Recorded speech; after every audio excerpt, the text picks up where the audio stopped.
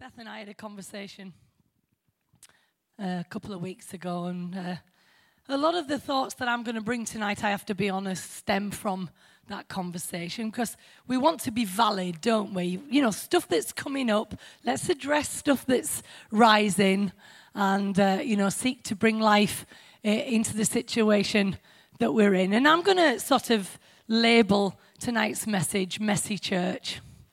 Oh, isn't that a cracking title? Messy Church. Who likes a mess? So all of you young people who didn't put up your hand, I'm just disgusted. I've lived with two teenagers, and I see how, as far as they're concerned, a mess is normality. You know what I mean? And, I like things tidy and ordered, and I find mess really quite difficult to live with, I'll be honest. What? Yes, but it's under the eaves. Now, come on, let's put it in a proper context. I hoard, but it's in a hidden place. Yeah, we'll have this conversation after, Joel. Okay. Isn't it nice that we can be honest, though, eh? Anyway, the little conversation that me and Beth were having was just about, how things have changed over the years. And, many of us have been brought up in a Christian context, and certain things were passed down to us from our families. And so we have a particular view of the shape of what Christianity is. And then, of course, as things happen, and then you get a piece of new revelation and things, come to your understanding, and you realize that, hang on a minute, where did I come to this understanding from? And we have to have the courage not to stick with something that was given to us, but we actually have to have the courage to say, this doesn't fit anymore, and I'm willing to move on. Now, I know that's hard for some of you, because I know for me, I'm 56 years old. I had my 56th birthday week last Sunday. And I know that over the last 30 years, particularly, there are certain things that I struggled with because of what I was given earlier on. And it's like you're very loyal to what you were given, even if in the gut of your heart, it doesn't make sense. Now, let's be willing. We sang that song a bit ago about if we're honest. Now, I've got to be honest with you that a lot of us aren't honest. We're not. Because we stick with things that in the gut of our beings, we're not happy with, and we don't feel right about it, but we go along with it because that's what we were given. Now, come on, is anybody going to say, yeah, that's right? Right. It's true, isn't it? And we are not afraid in this house to say, right, let's tackle this stuff. Let's see what the new revelation is. Just like when the Pharisees came in contact with Jesus who was walking on the earth. Imagine how they felt. They had this incredibly cut and dry system that they were absolutely sure of, and it was all amazing. And then suddenly Jesus turns up and starts doing, talk about messy, disrupted their whole thing. And I'm going to get onto that in a minute. You know what I'm like. I have to go a little detour first to go back to where I'm going to start. You know what I'm like. Imagine what it was like for those poor Pharisees being sort of faced with a new paradigm. It must have been absolutely horrendous. And yet, Jesus, through his Spirit, or God through his Spirit, however you want to look at it, is still doing that today. Because if we're not careful, we have this crazy idea that God, as we have known him, is it. He's never got any bigger. He's never evolved or has any more to tell us or anything more to express. For crying out loud, I'll give myself to science if that's the case. Because at least science has got more to tell me. It's developing, it's evolving, yeah? So why should not the whole understanding of God And yet we become so settled, don't we? Oh, this is what I understand. This is it. So small. And we say, well, you know, there's an old saying, well, God said it, I believe it, and that settles it. And you think, oh, how restrictive and limited is that view? Now, what I'm going to talk to you about tonight is just basically about who we are, who the rock is, what is our mandate, what we feel is the commission on our life. And you might say, well, I'm in it. I should know it.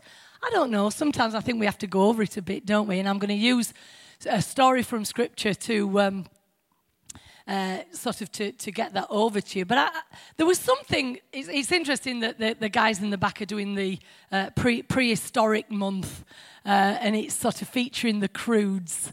Have you seen the Croods? Come on, hands up, you've seen the Croods. Oh, heck, you sad people. Croods are amazing! I'm glad I've got Riley because I get to watch all these incredible movies. They're absolutely amazing. Don't be afraid of watching some cartoons and some of these wonderful animated things because the storyline in them is amazing.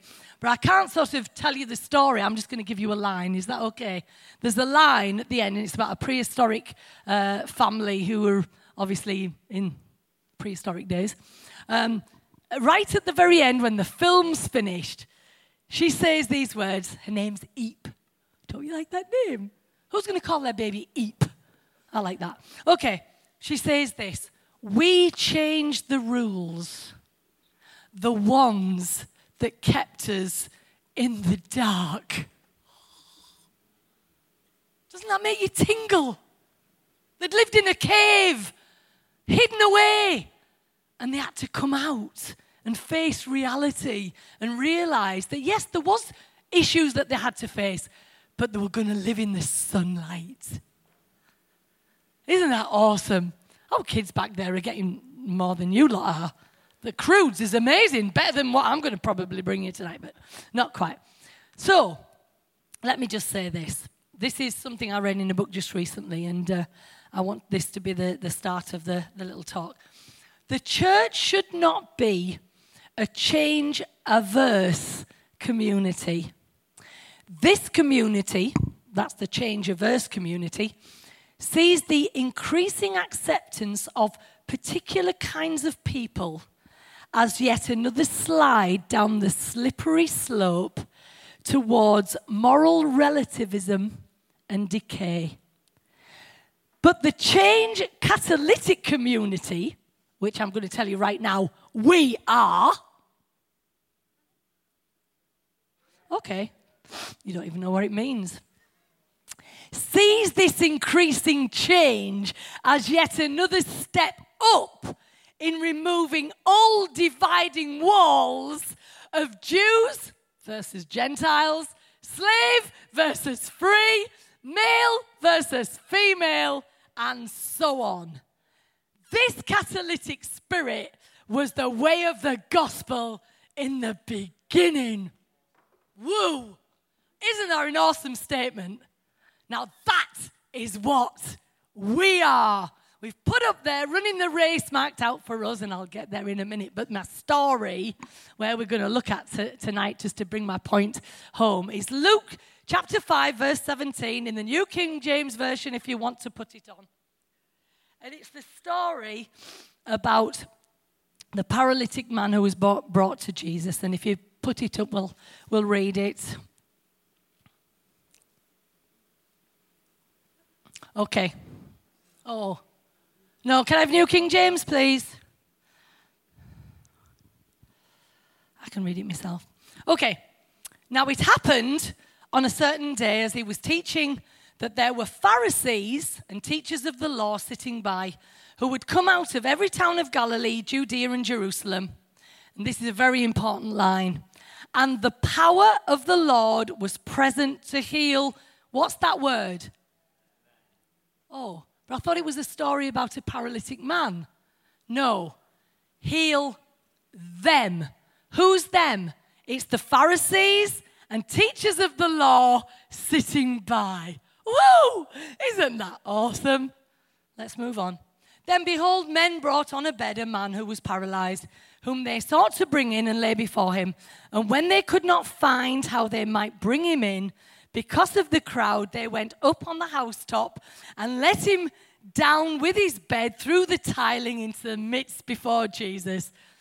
Now listen to what Jesus said. When he saw their faith, and we could spend an hour talking about that. We talk about how a person has got to make the decision for themselves and say a sinner's prayer and do this, that, and the other. But Jesus on this occasion said, when he saw their faith, he said to him, not that you're healed. He said, man, your sins are forgiven you. Oh. And the scribes and the Pharisees began to reason. Don't like this. Who is this who speaks blasphemies? For crying out loud, he's just done something awesome for a poor guy who's paralyzed on a bed. And yet, all they can do is criticize. Who can forgive sins but God alone? They clearly didn't understand who he was, did they? But when Jesus perceived their thoughts, he answered and said to them, why are you reasoning in your hearts? Which is easier to say, your sins are forgiven you, or to say, rise up and walk. But that you may know that the Son of Man has the power on earth to forgive sins. Now that's interesting, isn't it?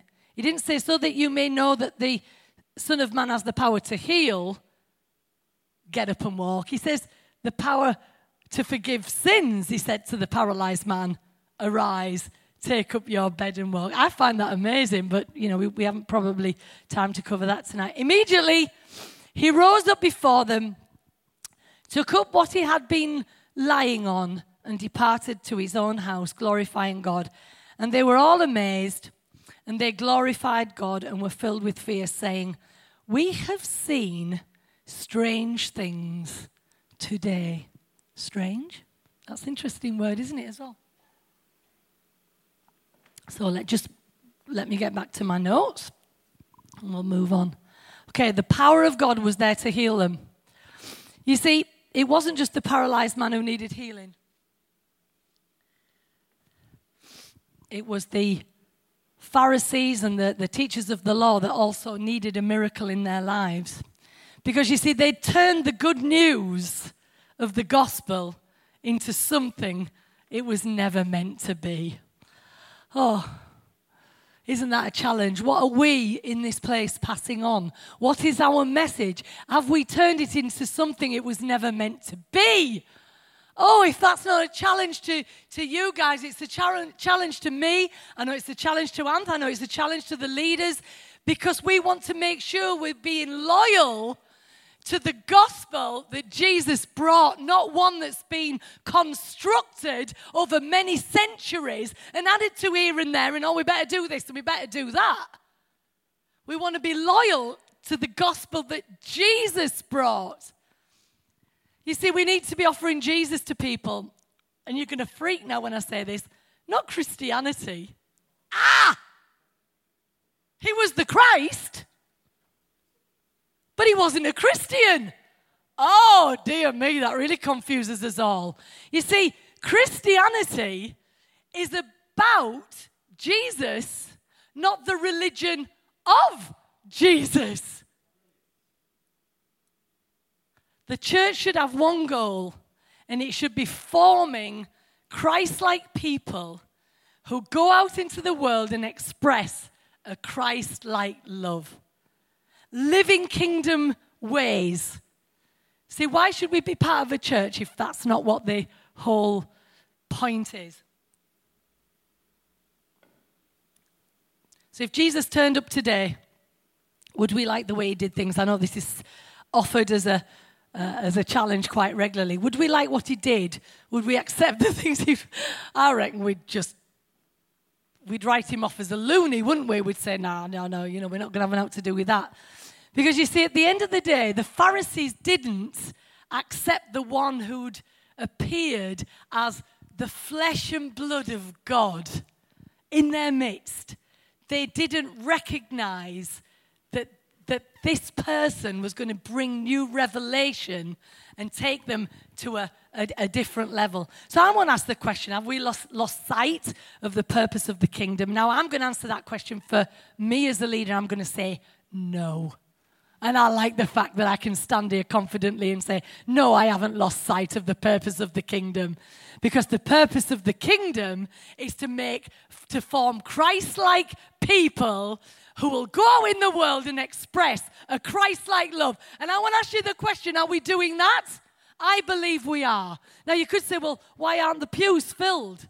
It's because we're not here to build a room filled with butts on seats. And I'll probably get there on page 5 of my notes, but I'm not getting, there quick enough.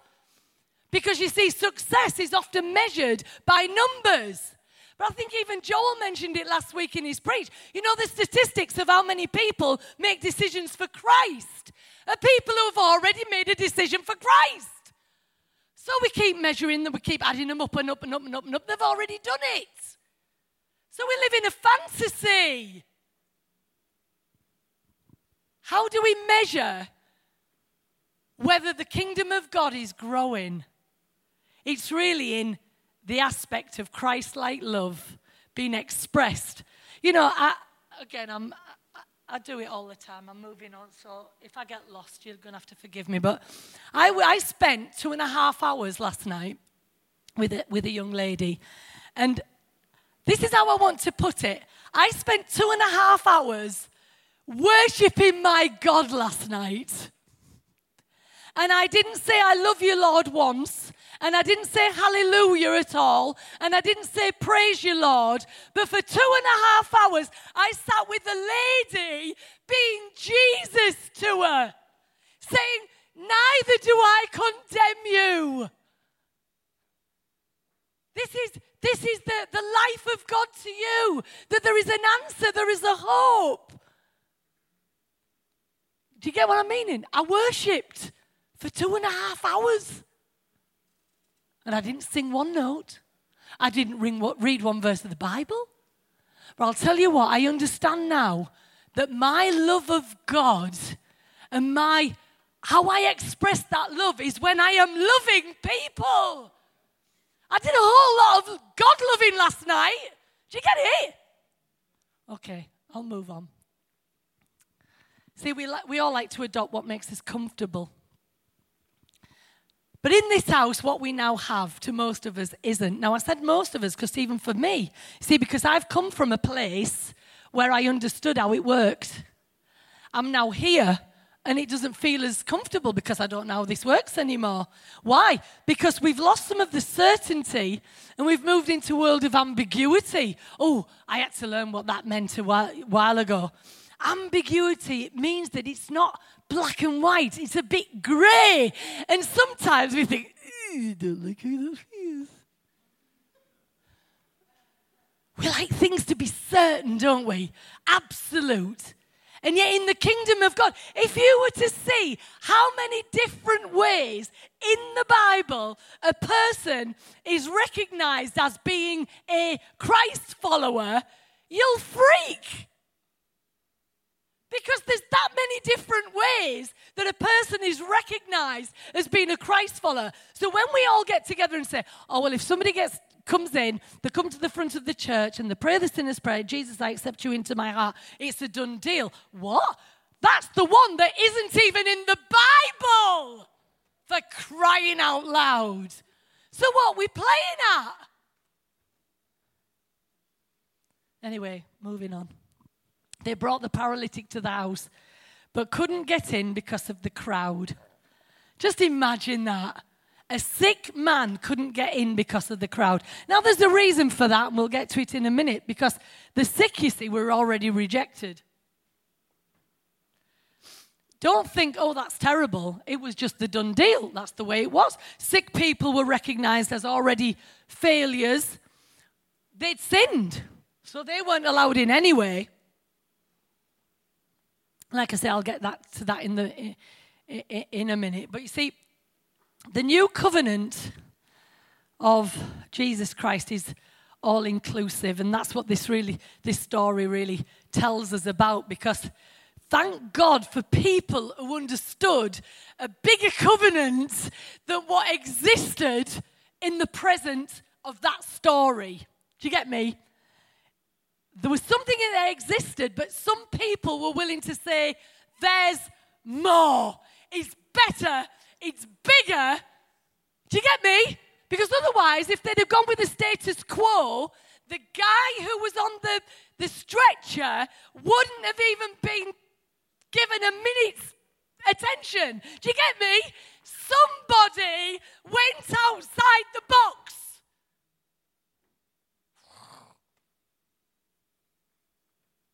They dismantled the existing structure. Because the only way in was a door, and we've said that the crowd were blocking that door, and they couldn't get in. Now, who likes a mess? We're back to where we started. Because we can read this story, so, everything's nice. Because they took the tiles off very carefully, chipped them, and as they were doing it, as Dave Craven, he's not here tonight, bless him, is he? Okay. It's just, I always notice Dave. When Dave does a job, even if he drills a hole in the wall, he puts a plastic bag with a piece of sellotape just under where he's going to drill, and all the bits go into the bag. We've got none of that in this story. We've got guys on the roof chipping away at whatever. It says tiles in this version. But I'm not sure they had tiles in those days. I don't know what it was. But whatever, they did a bit of wrecking.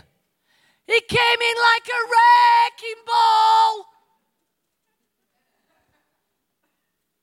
You're not telling me that the people who were in that room below weren't going, all the bits falling. You get me? Thank you, darling. So the mess, just to get one person to Jesus, what a cost, what a clean-up operation. Imagine it's your house. And actually, what I'm trying to do is saying, it is your house. It's our house. We're the ones who spent years building it. And what happens when things have to be done that create a mess? And when the meeting's over and the guy's been healed and he's run away and gone off to do his thing, and the friends have gone home thinking, yeah, come on, the people who had given their house to the vision of the whatever are left with a roofless place. Now, it's no big deal. Yeah, but you've got the sun, red hot sun shining in the hole. You've got potential wind and rain and bugs and birds and leaves. I don't know. I'm just trying to create this scenario. Do you get it? It's not a nice situation that's left. We've had a great story, but it's not a good thing. You see, if you think of it as the ceiling as a limitation that was moved, that limitation was moved in order to get someone else in, it also creates a problem. Can we stand the criticisms and the judgments and the rejections and the ridicules? Just recently it was said, and I won't say where it came from, but it was like, go and tell your leaders of the Rock that they're leading people astray. Hang on a minute. All we've done is sort of remove the bit of the roof to let people in. And you think, that's unfair. That's a bit... Can we stand the hostility from so-called others who love God? You see, we're going to love people, not just preserve the shape or the form or the structure, or preserve a heritage. You see, from the moment that Jesus appeared in the flesh, what did he start doing? He started dismantling the ceiling that had been created by the religious, who thought they knew what God wanted. They thought they knew who God loved. They thought they knew who God rejected. You know, they had it all sort of buttoned down. But Jesus said, I'll tell you what, I'm going to start right at the root of this by actually dismantling everything. Even, for instance, things like, you know, there's that lovely verse that says, do you not know that the Sabbath was made for man, not... No, I've said it the other way around, haven't I? That man was made for the Sabbath, not Sabbath. No, I've said it the wrong way around again. Which is, it's Sabbath for the man. That's it. Because basically what they were doing was saying, here we have this great day that's made to be a wonderful gift for the people. But the moment the people tried to use it to be free, they told them that they were doing wrong. So it's like, hang on a minute. You give it with one hand and you take it away with the other. So Jesus, right from the moment he appeared, started to dismantle all of that. Anything that was a ceiling. Do you get it? What is a ceiling? It's when we say it even in business situations, we talk about reaching a ceiling where we feel we can't go any further. And so Jesus was saying, hey, there's way further to go than you understand. So, the rock for some people, they struggle to understand where we're going and what are the results we're looking for. And I want to try and answer some of those questions. And I said it at the beginning, when you count decisions, sinners, prayers that are made, bums on seats, we're actually living in a false reality. Because really at the end of the day, like I said, and I've come back to this. Have we formed Christ-like people expressing a Christ-like love? Do you see? Because that is the point. That is it's the whole essence of what the church is here to do. And so, it came up with me and Beth talking about the skate park, and you know, we go down to the skate park and there's a whole team who sit there with these kids who are doing their stuff, and you think, what are we achieving? What's the end goal? Where is it going to get to? And at the end of the day, you have to say, are we healing their view of God?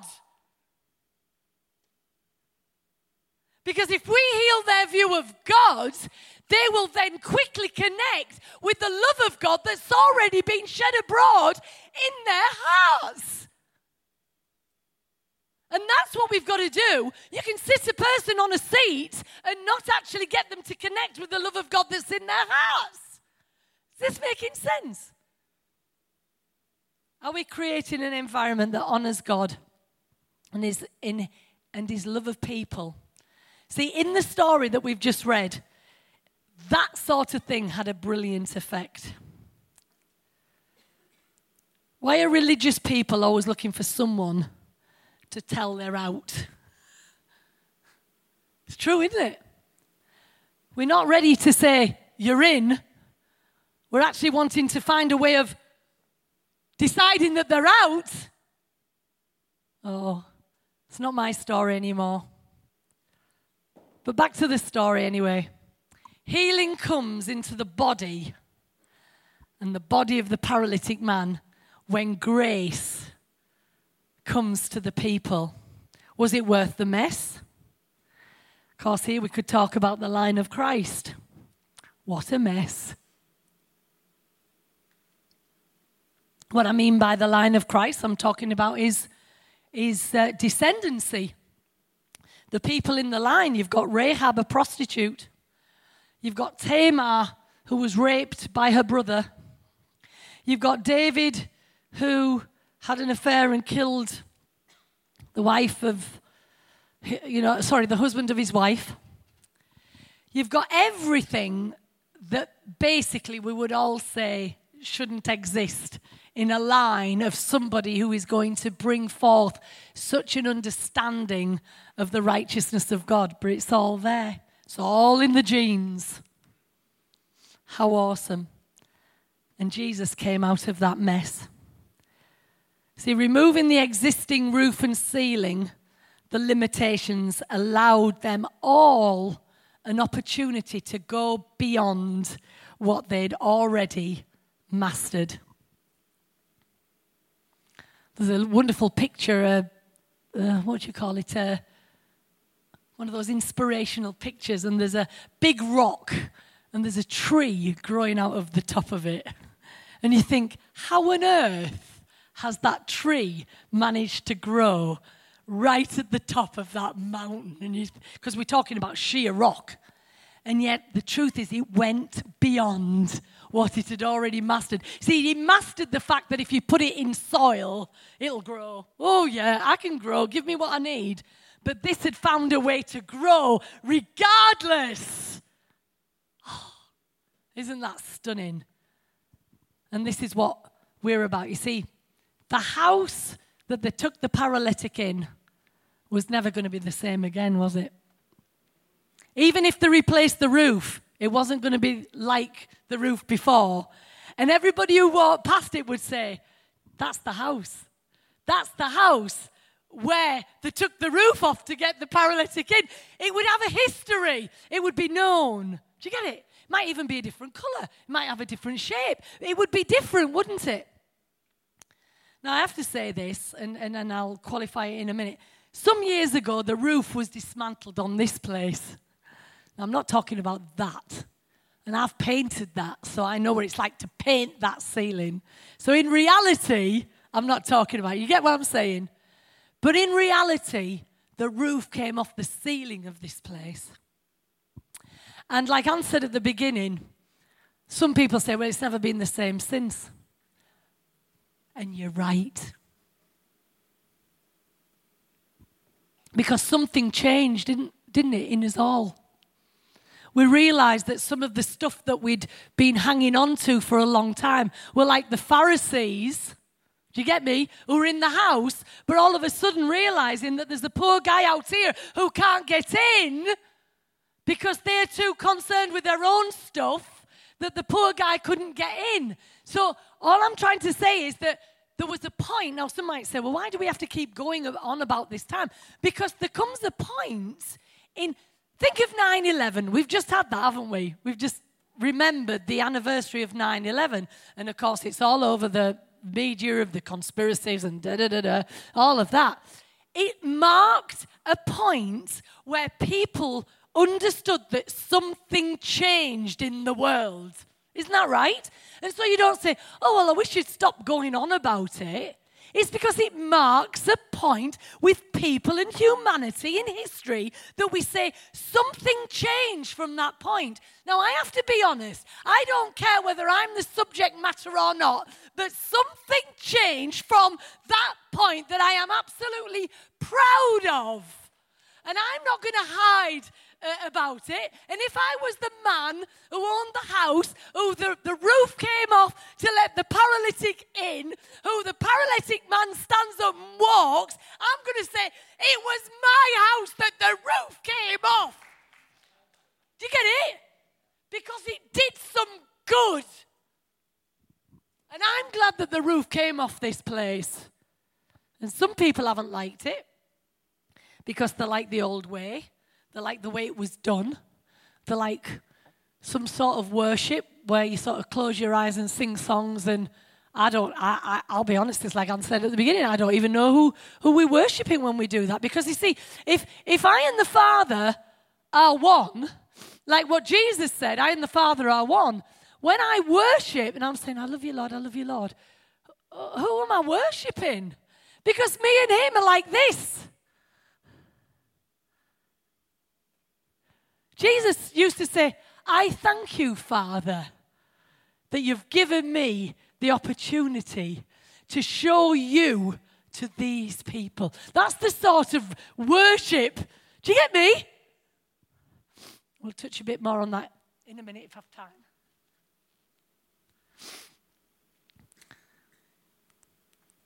Anth and I know what it is to be rejected. And it's not just rejected by people in general, it's by the Christian community. And it's not a nice thing. And actually, once you've understood and you've felt that level of rejection, it actually gives you a heart for others who are rejected. And you see, Jesus was known as the one who was despised and rejected. And so when he arrives, who's he going to connect with? The despised and the rejected. How awesome. So we've had to change in line with the new revelation. And no one's suggesting that it's easy, but we're running a race marked out for us. And our mandate was to bring down a religious spirit that was over York. And that means to remove any obstacle that gets in the way of getting God to people. Not people to God, but God to people, revealing what he's already done. Do you get it? John the Baptist, he had a clear commission, just like I feel we have. And it was not getting people to repent, to stop doing stuff or this, that, and the other, but it was to prepare the way of the Lord. It was to remove obstacles. Listen to the obstacles that he had to remove. High places had to come down. Think about it.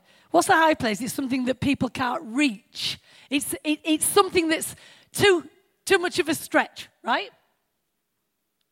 He had to fill valleys. He had to make it so that people weren't going to fall into ditches. Oh, isn't that lovely? He had to make crooked ways straight. What is that but just making it simple? Simple for people to understand and make a highway for God to get to people. Up to this point, people had come to God, had to do it in the right way, bring the right offering. But John was chosen to be the runner, the forerunner of tearing down of an old order in order to bring something new. Sad thing is, though, he started good, but he didn't make the transition. Why didn't he make the transition? Because the end of the story is that John recognizes Jesus and he says, this is he, this is him. But then he loses sight of the fact that he could still support him doing what he was doing. He could support Jesus in his work rather than thinking, well, that's it, I've done my job now, what am I going to do? So what he did, he carried on baptizing people on the other side of the river. I mean, it's hilarious when you read the story. We haven't got time to cover it tonight. But he says, why did he carry on? Because there was lots of people and plenty of water. I find that hilarious. What a reason to do anything. I suppose he thought it was a perfectly valid reason. But in fact, what he should have done is saying, the job that I was sent to do, I've done. Now I'm going to throw everything in with Jesus, and I'm going to be his first follower. Do you get it? But he never did that. And let me just tell you what he did. When we get our eyes off what the main aim, which I said at the beginning, was to form Christ-like people who will express a Christ-like love. When we get our eyes off that, what happens is we get caught up with things that we were never supposed to get caught up in at all. And so what happens is he involves himself with trying to put people right. And he goes to Herod and he says, what you're doing is wrong. You shouldn't be doing this with your, I think it was his brother's wife or whatever. And got himself all upset about what was going on. Ends up in prison, ends up getting his head cut off. And you might say, oh, well, that must have been the will of God. That was his story. That was his destiny. You what? No. Remember what I said a few weeks ago when I preached about the parable of the dragnet? We are not supposed to do in the present what the kingdom of God won't do in the present. It catches everything in the net until it gets to the eschatological beach, however you want to call it, at the end of time, when it's all over, and then the sorting is done.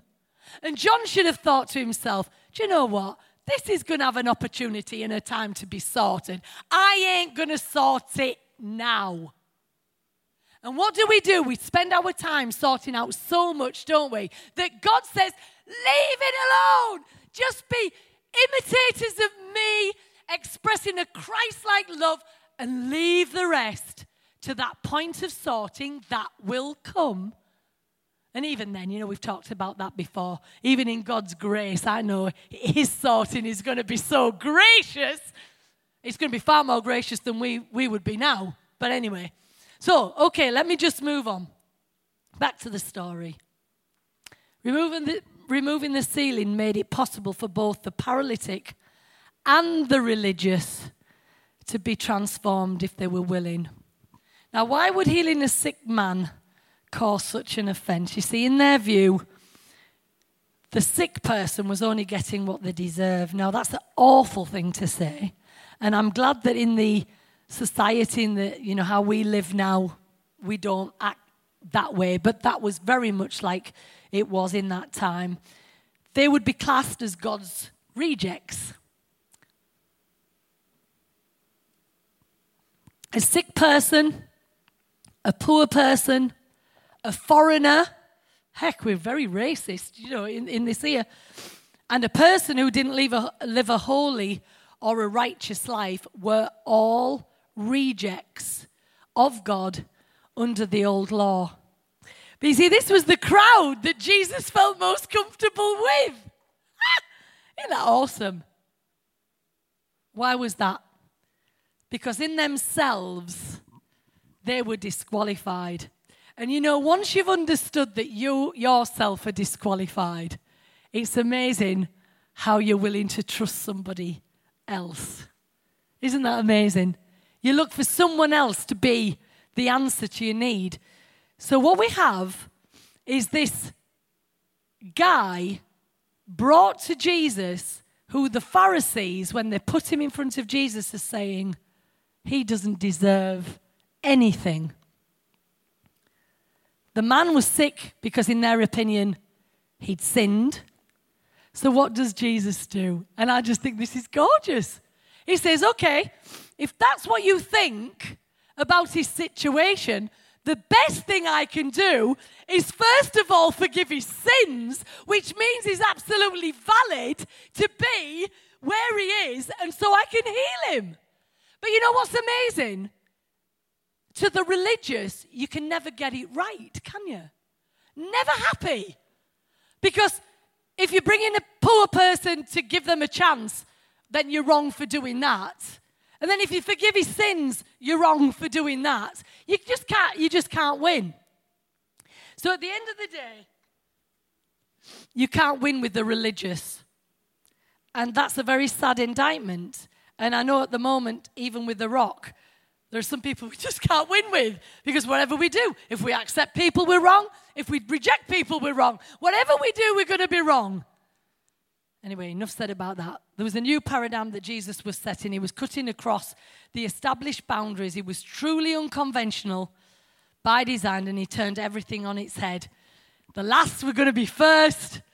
The sick, who were seen as rejected by God, were going to be healed. The poor who were seen, the gods were rich. Therefore, if somebody on the earth was rich, that means they must have been favored by God. So it was a system that was pretty horrible. But anyway, what Jesus was doing was bringing inclusion to the Gentiles instead of destruction, and grace without limits. He brought everyone together under this incredible kingdom of God that was bigger than anybody had imagined. Now, there's a couple of lovely examples of this, because when we're talking about what we are and how we're extending ourselves to take the roof off, to go beyond what we've mastered, you've got a lovely example. You remember the story of the madman who was in the place it's called Gadarene. It was a place of cemeteries. There was tombs everywhere, and this guy was living there because he'd got himself in quite a mental state, and it was awful. But the story tells us that instead of Jesus, who really shouldn't have had anything to do with that, he actually went there. He actually put himself in a place where he wasn't supposed to be.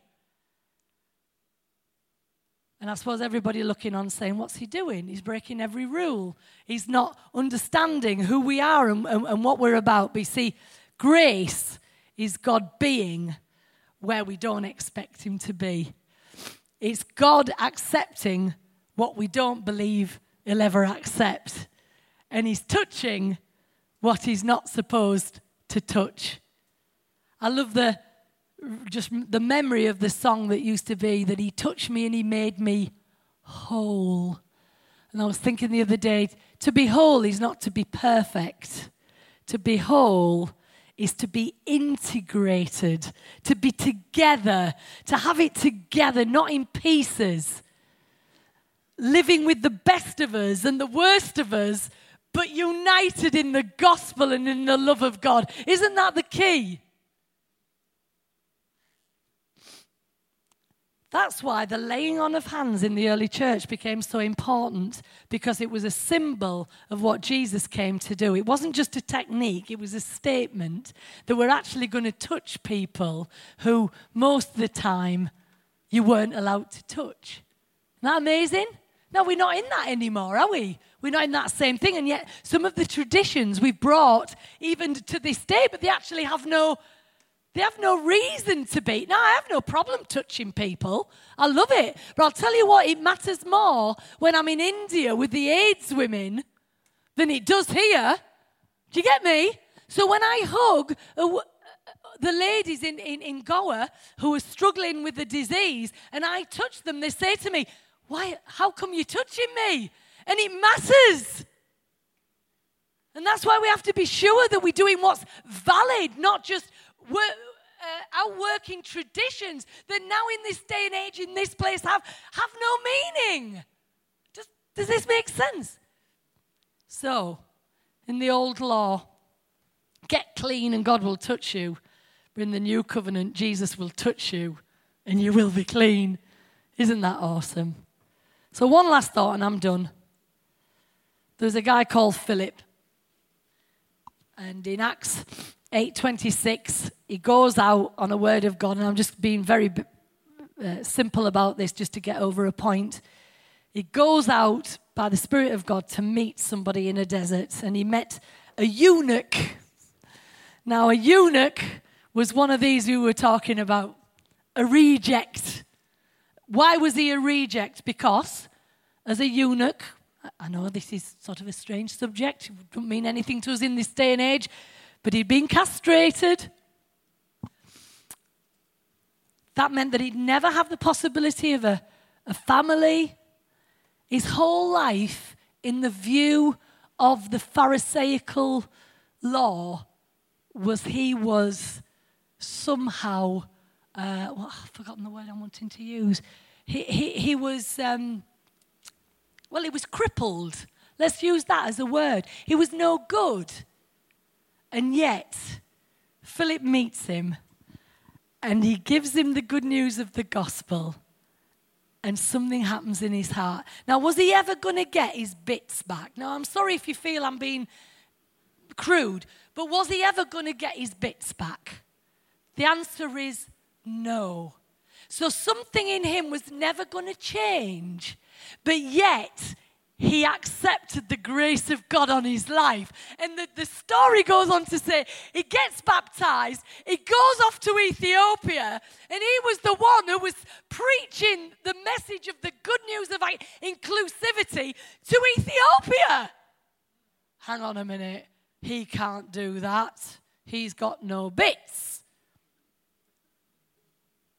Now, you all laugh at me, but that's how it was. Do you get me? He wasn't complete. Therefore, he was a reject. But what I'm trying to get to you is that we've come to an understanding in this place that Jesus came to remove the ceiling, to dismantle the roof. I want you just to imagine for a minute Philip and the eunuch climbing out of the banks of the river, dripping wet, representing something incredibly new. Can you feel it? Nobody could understand what's happened. No, he can't be in. He's out. Oh no, he's in. Do you get it? Full of the joy, probably crying that he understood that for the first time in his life that he had a value on his life that was bigger and greater than he'd ever imagined. So, in closing, and I'm sorry I've gone on so long, forgive me if you're bored, but messy church is not just an excuse for something that's lost its way. It's messy on purpose. We've raised our ceiling to include more, to be more Christ-like, and it's costly. And some people might say, I don't want you removing my roof. I like the roof as it is. Well, I'm sorry. It's gone, and it will be built again, and it will go again, and it will be built again, and it will go, and it will be built again. And I want to say this as my heart, as one of the leaders of this house. I am willing to be ridiculed for this gospel. I'm willing to be ostracized for this gospel. I'm willing to be rejected for this gospel. Because actually I'm not ashamed of this gospel, for it is the power of God unto salvation. And I just think that that's an awesome thing to say about this house, that it's a house without a ceiling that's been taken away in order that all who will can be brought in. So I hope that that's just helped you know a little bit about who we are and what we're doing. And if you have any questions, you can always come and ask me. But would you like just to stand with me? I know I've gone on a long time. But I want you to have a revelation that there's a lot of rituals that we participate in to make us feel certain of things when actually they don't amount to a hill of beans, really at all. And I really would like us just to, for a moment, just to say, look, there might not be many things that I understand, but I'm actually going to free myself from a limited view of God, when actually God's view is so expansive. It's so huge.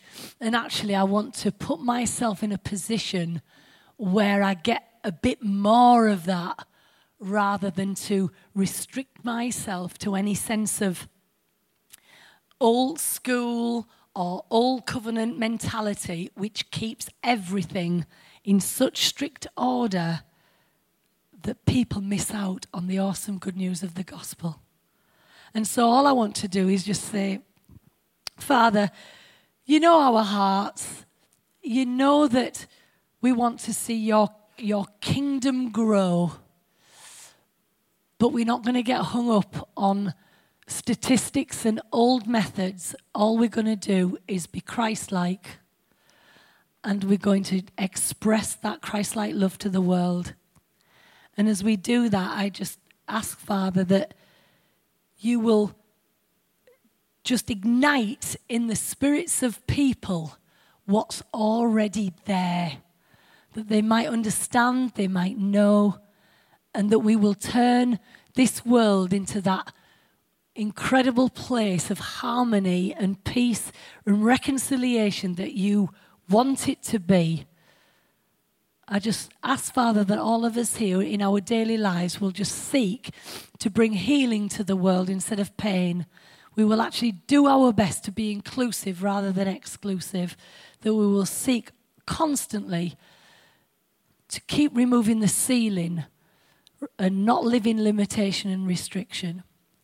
I ask these things in your name. Amen.